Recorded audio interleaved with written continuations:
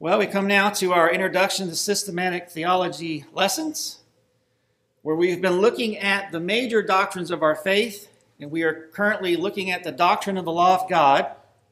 And today we are going to briefly look at the fourth commandment. Exodus 28, remember the Sabbath day to keep it holy. Now, as I've mentioned with the previous three commandments, so here with this commandment, there is much to address. There's too much to address. And I think especially more so with this commandment, which I would say is probably one of the most controversial. And I say that because even among those who honor a Sabbath day, there are a number of disagreements. There are debates over which day. Some say the first day of the week. Some say the last. Some say it doesn't even matter what day, as long as you pick a day. There are debates over what exactly we should be doing and not be doing. There are debates even of how the day is to be measured. And these are all discussions just among those who honor the day. Then you have a large segment of professing Christians, probably the majority, who believe that we're not even required in the new covenant to keep a Sabbath day. They say things like, well, the day of rest pointed to Christ. And since Christ has come, he's fulfilled it. Our rest is in him. So the day of rest is no longer required. And now certainly some of that is true. We rest in Christ. We rest by faith. But none of that precludes a day of rest. And to argue that it does, in my opinion, is an over-realized eschatology. We'll get to at the end here. So obviously there's way too much to address in 20 minutes. Again, this is simply designed to be an introduction. And since that is the case, then all I want to do today is to just simply look at the wording of the commandment itself and make a few observations. And in the process, we'll address some of these issues. First thing I want you to see in this commandment is that it is of the 10 commandments. That is, it is a moral law. Now that may seem like a very simple, trivial observation, but it's not. If you read our confession, chapter 19, we're told that God was pleased to give to the people of Israel as a church under age ceremonial laws. And it goes on in the next paragraph, to them also as a body politic, he gave sundry judicial laws, which expired together with the state of that people, not obliging any other now farther than the general equity thereof may require. I know we've said this before, but we've got to remember. There is in Scripture a clear distinction between these different categories of law, moral, civil, and ceremonial. Scripture forces you to make these distinctions. Otherwise, you're not going to be able to make sense of things. When Jesus says, for example, until heaven and earth pass away, not an iota, not a dot will pass from the law until it's all accomplished. Meanwhile, at the same time, these old covenant festivals are passing away. New moons and Sabbath days, plural, Colossians, is passing away. And sacrificial practices are passing away. You can't reconcile this unless you make distinctions.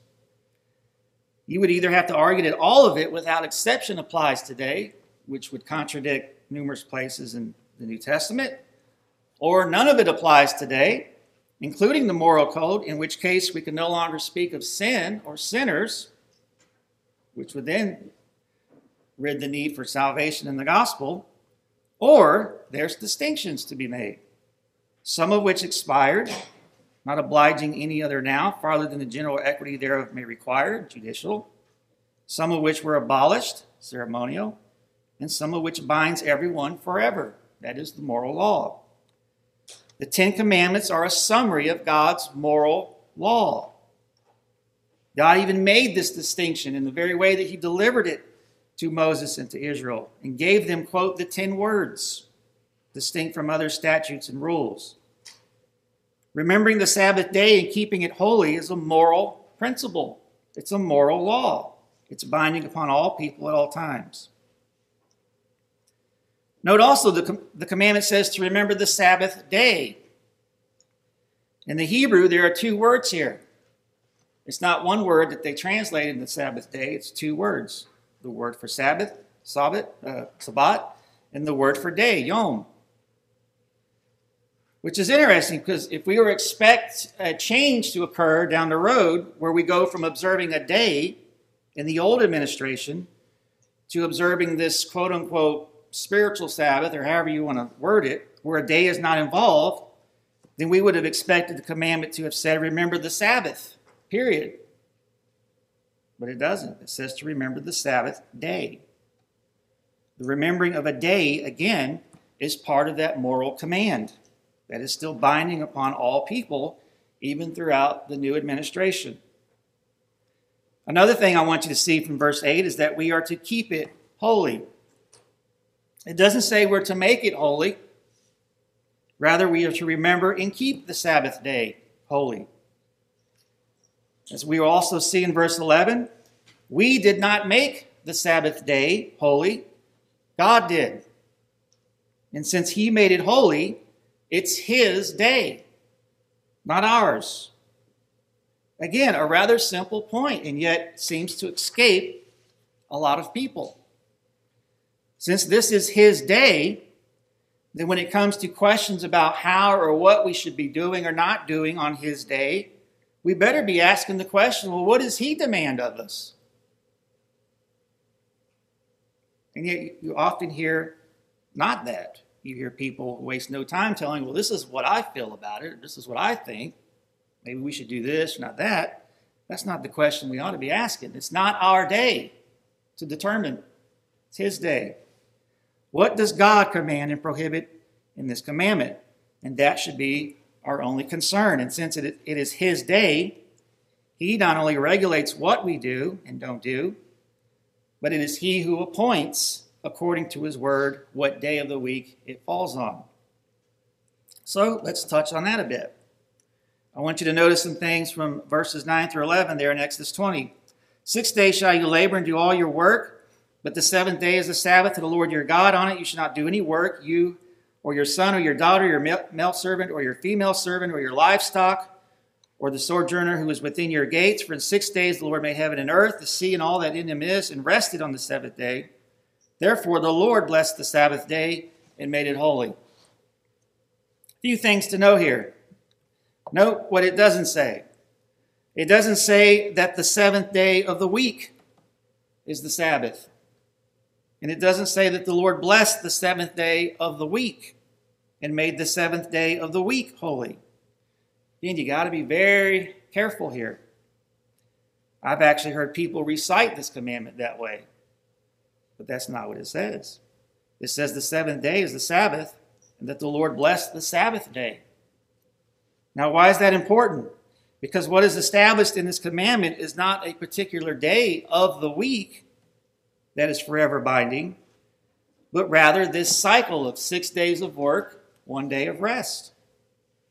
God himself will appoint the specific times, to quote our standards, according to the period of time that we are in essence, whether we're in the old dispensation or the new.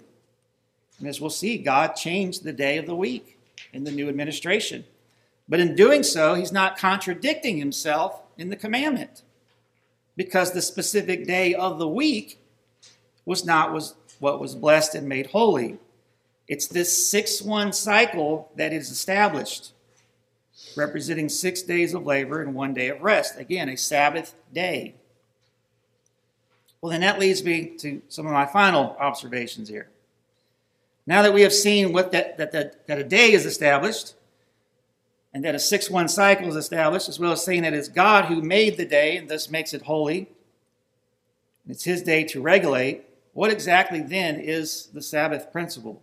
What's the point of this day? Well, the commandment itself points us to the answer. Again, 6 days shall you labor, do all your work, but the seventh day is the Sabbath to the Lord your God. On it you shall not do any work, you or your son or your daughter, your male servant or your female servant or your livestock or the sojourner who's within your gates. For in 6 days the Lord made heaven and earth, the sea and all that in them is. He worked and then rested on the seventh day. Here the commandment points us to when and where it was established, and it was done so in the creation week. All that was made, God worked, and he did so in a 6-day period. Genesis 2:2 tells us, thus the heavens and earth were finished, and all the host of them. And on the seventh day, God finished his work that he had done, and he rested on the seventh day from all his work that he had done. And so God blessed the seventh day and made it holy, because on it God rested from all his work that he had done in creation. Now, what does it mean that God rested? I actually had a guy at work tell me that God got tired and just needed to take a nap. I'm not kidding. I was ready to slap him, but I didn't. Did this mean that God went into a slumber? Does this mean that all work in an absolute sense of God stopped? Certainly not. God certainly did not pause his work of providence. The resting here is in the context of God ceasing to do what he was doing in those 6 days. It's not that God ceased from working, period, but that he ceased with his particular work of creating. The rest here is specific. What we are to rest from is the work that we normally engage in the other 6 days of the week. And so the Sabbath is not a day of napping. It's not a day of sleeping or just lying on the couch like a sloth and watching TV all day. Now, that could be defined as rest in a certain context, but that's not the context of this command. Joe Morecraft writes, quote, "The Creator blessed and sanctified the weekly Sabbath for Adam and his posterity to commemorate the resting of God from his creative work and the manifestation of his glory therein, and to be a sign of that rest and fellowship with God, which would be his as he was faithful to God in his life. It would be a participation with God in God's rest throughout his life in worshipful and obedient communion with him," Hebrews 4. God's rest on the seventh day of the creation week was not one of inactivity. God ceased from the work of creation and began the works of providence and redemption. God's rest was the rest of delight in his accomplished work of creation. Our Sabbath rest is the rest of delight with God in the manifestation of his glory in creation and providence. But there's more to it than that. I don't know if you've ever noticed this, but Moses repeated the Ten Commandments after Israel had wandered for 40 years and right before they entered into the land of promise. You ever notice that the fourth commandment is worded a little bit differently there? Listen to it carefully. Deuteronomy 5, verse 12. "Observe the Sabbath day to keep it holy as the Lord your God commanded you. 6 days you shall labor and do all your work. But the seventh day is a Sabbath to the Lord your God. On it you shall not do any work, you or your son or your daughter or your male servant or your female servant or your ox or your donkey or any of your livestock or the sojourner who is within your gates, that your male servant and your female servant may rest as well as you." All right, so far so good. But verse 15, "You shall remember that you are a slave in the land of Egypt, and the Lord your God brought you out from there with a mighty hand and an outstretched arm. Therefore, the Lord your God commanded you to keep the Sabbath day." So he doesn't mention the creation part, but references redemption from Egypt. O. Palmer Robertson writes, "At Sinai, God's people had been told to keep the Sabbath because God had rested after the 6 days of creation. But in Transjordan, God told Israel to keep the Sabbath in view of their redemption from Egypt. Not only because of creation, but also because of redemption, the people of God were to rest 1 day in 7. He goes on, "We know that Israel's deliverance from slavery in Egypt by the Passover lamb was only a shadow, a prophecy of the deliverance that would come through the sacrificial death and powerful resurrection of Jesus Christ. The Old Testament saints were looking forward to the coming rest from the burdens of sin, just as each week they look forward to their rest from work on the Sabbath day." Palmer continues, "But now redemption has been accomplished. Jesus has come as the fulfillment of prophecy. By his death and resurrection, he has brought his people into their redemptive rest. We look back to the salvation that has been completed through Christ. It is finished," was his cry from the cross. And so we know that everything has been done for our deliverance from sin, death, and all other evils in this world. And so now the Christian has a new perspective on the rest of redemption. For the resurrection of Christ is an event that is as significant as the creation of the world. And by his resurrection, a new order of the universe came into being. A new way of life for man came into existence, end quote. And I love that part from Palmer there. The Sabbath rest is not only the rest of delight with God in the manifestation of his glory in creation and providence, but it is a looking forward to the redemption that would come in Christ.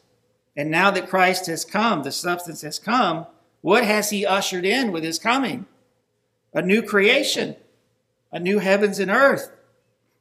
He's ushered in the consummation. And with that new creation comes a new Sabbath day to commemorate the work of Christ in creating a new heavens and earth. You see the parallel? Genesis. And then Christ entered into his rest at resurrection when the work was completed. The day of the week gets changed to signify the arrival of a new creation. But the moral principle, a Sabbath day, still remains. In it in turn points us forward to the day when the new creation will be consummated. And I emphasize, please hear me, he ushered it in. He inaugurated the new heavens and new earth. It's not consummated. If you want to go the consummated route, that's where you go to where there's no more day. That's why I said it's over-realized eschatology. And we wonder where these hyper-predators pop up and why they pop up. Palmer continues to close. So it should not be surprising to find then the disciples following a new pattern of worship and work. They began their week assembling with the resurrected Christ. Consider carefully the following evidence that the redemption accomplished through Christ's resurrection determined the day for Christian worship. 1, Christ arose on the first day of the week. Matthew 28:1. He entered into his rest from labor, not on Saturday, the seventh day, but on Sunday, the first day of the week. As Jesus entered into his rest on the first day, so he encourages us to begin the week by resting in the confidence that he will provide for all our needs for 7 days with only 6 days of labor. 2, Jesus Christ appeared to his assembled disciples on the first day of the week, as well as to Mary and to the 2 disciples on the road to Emmaus, John 20, verse 10, and Luke 24, verse 13. By these appearances on the first day of the week, the resurrected Lord set a pattern for meeting with his disciples. They began expecting to meet with him on the day of his resurrection, which is the first day of the week. 3rd, Jesus appeared to the assembled disciples 1 week later on the first day of the week, with doubting Thomas present this time, John 20, verse 26. Already a new pattern of assembly for worship was emerging. God's new covenant people were making it a habit to assemble together on the first day of the week, the day of Christ's resurrection. And Jesus honored these assemblies by appearing to the disciples at that time and encouraged their faith in him as the resurrected Lord. 4th, the resurrected Christ poured out his Spirit on the assembled disciples exactly 50 days after the Sabbath of the Jewish Passover, which was the first day of the week, Acts 2:1. The word Pentecost means 50, referring to the 50 days after the Sabbath of the Passover. 49 days would span 7 Jewish Sabbaths or Saturdays, and the 50th day would then fall on a Sunday, the first day of the week. So it would appear that the outpouring of the Holy Spirit came on the first day of the week, when God's new covenant people were assembled for worship.